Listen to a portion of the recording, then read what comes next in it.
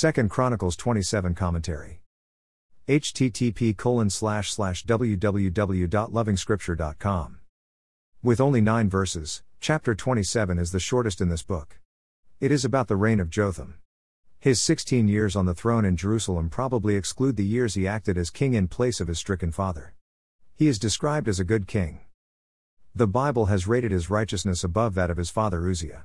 Unlike his father Uzziah, Jotham's reign wasn't dented by pride. Jotham grew powerful because he walked steadfastly before the Lord his God. But unlike his father, he did not enter the temple of the Lord. The scripture is making the point that power and wealth didn't make Jotham big-headed. He didn't attempt to define worship on his own terms. There is a subtle hint that Jotham's father had disregarded the worship as defined by the Lord himself. Jotham, therefore, stands as a good example of men who know their place in the presence of God. The worship of the Creator God is to be done on rigidly defined terms.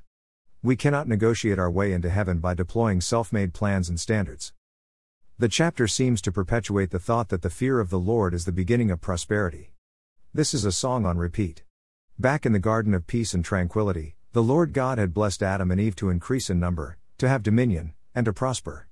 This book is scratching on the aspects of dominion with its focus on kingship. Not until the times of King Jesus do we get to have the realities of the kingdom, or the dominion, or the rule. So the successes of Jotham must be looked at with the bigger lens of the original mandate as outlined in Genesis 1 verse 28. Since we are living in real times, under the kingship of the Lord Jesus Christ, the saint must begin to actualize the concepts represented by the models of the Old Testament. Real life can be received here. Real life begins here. Real peace can be had right here.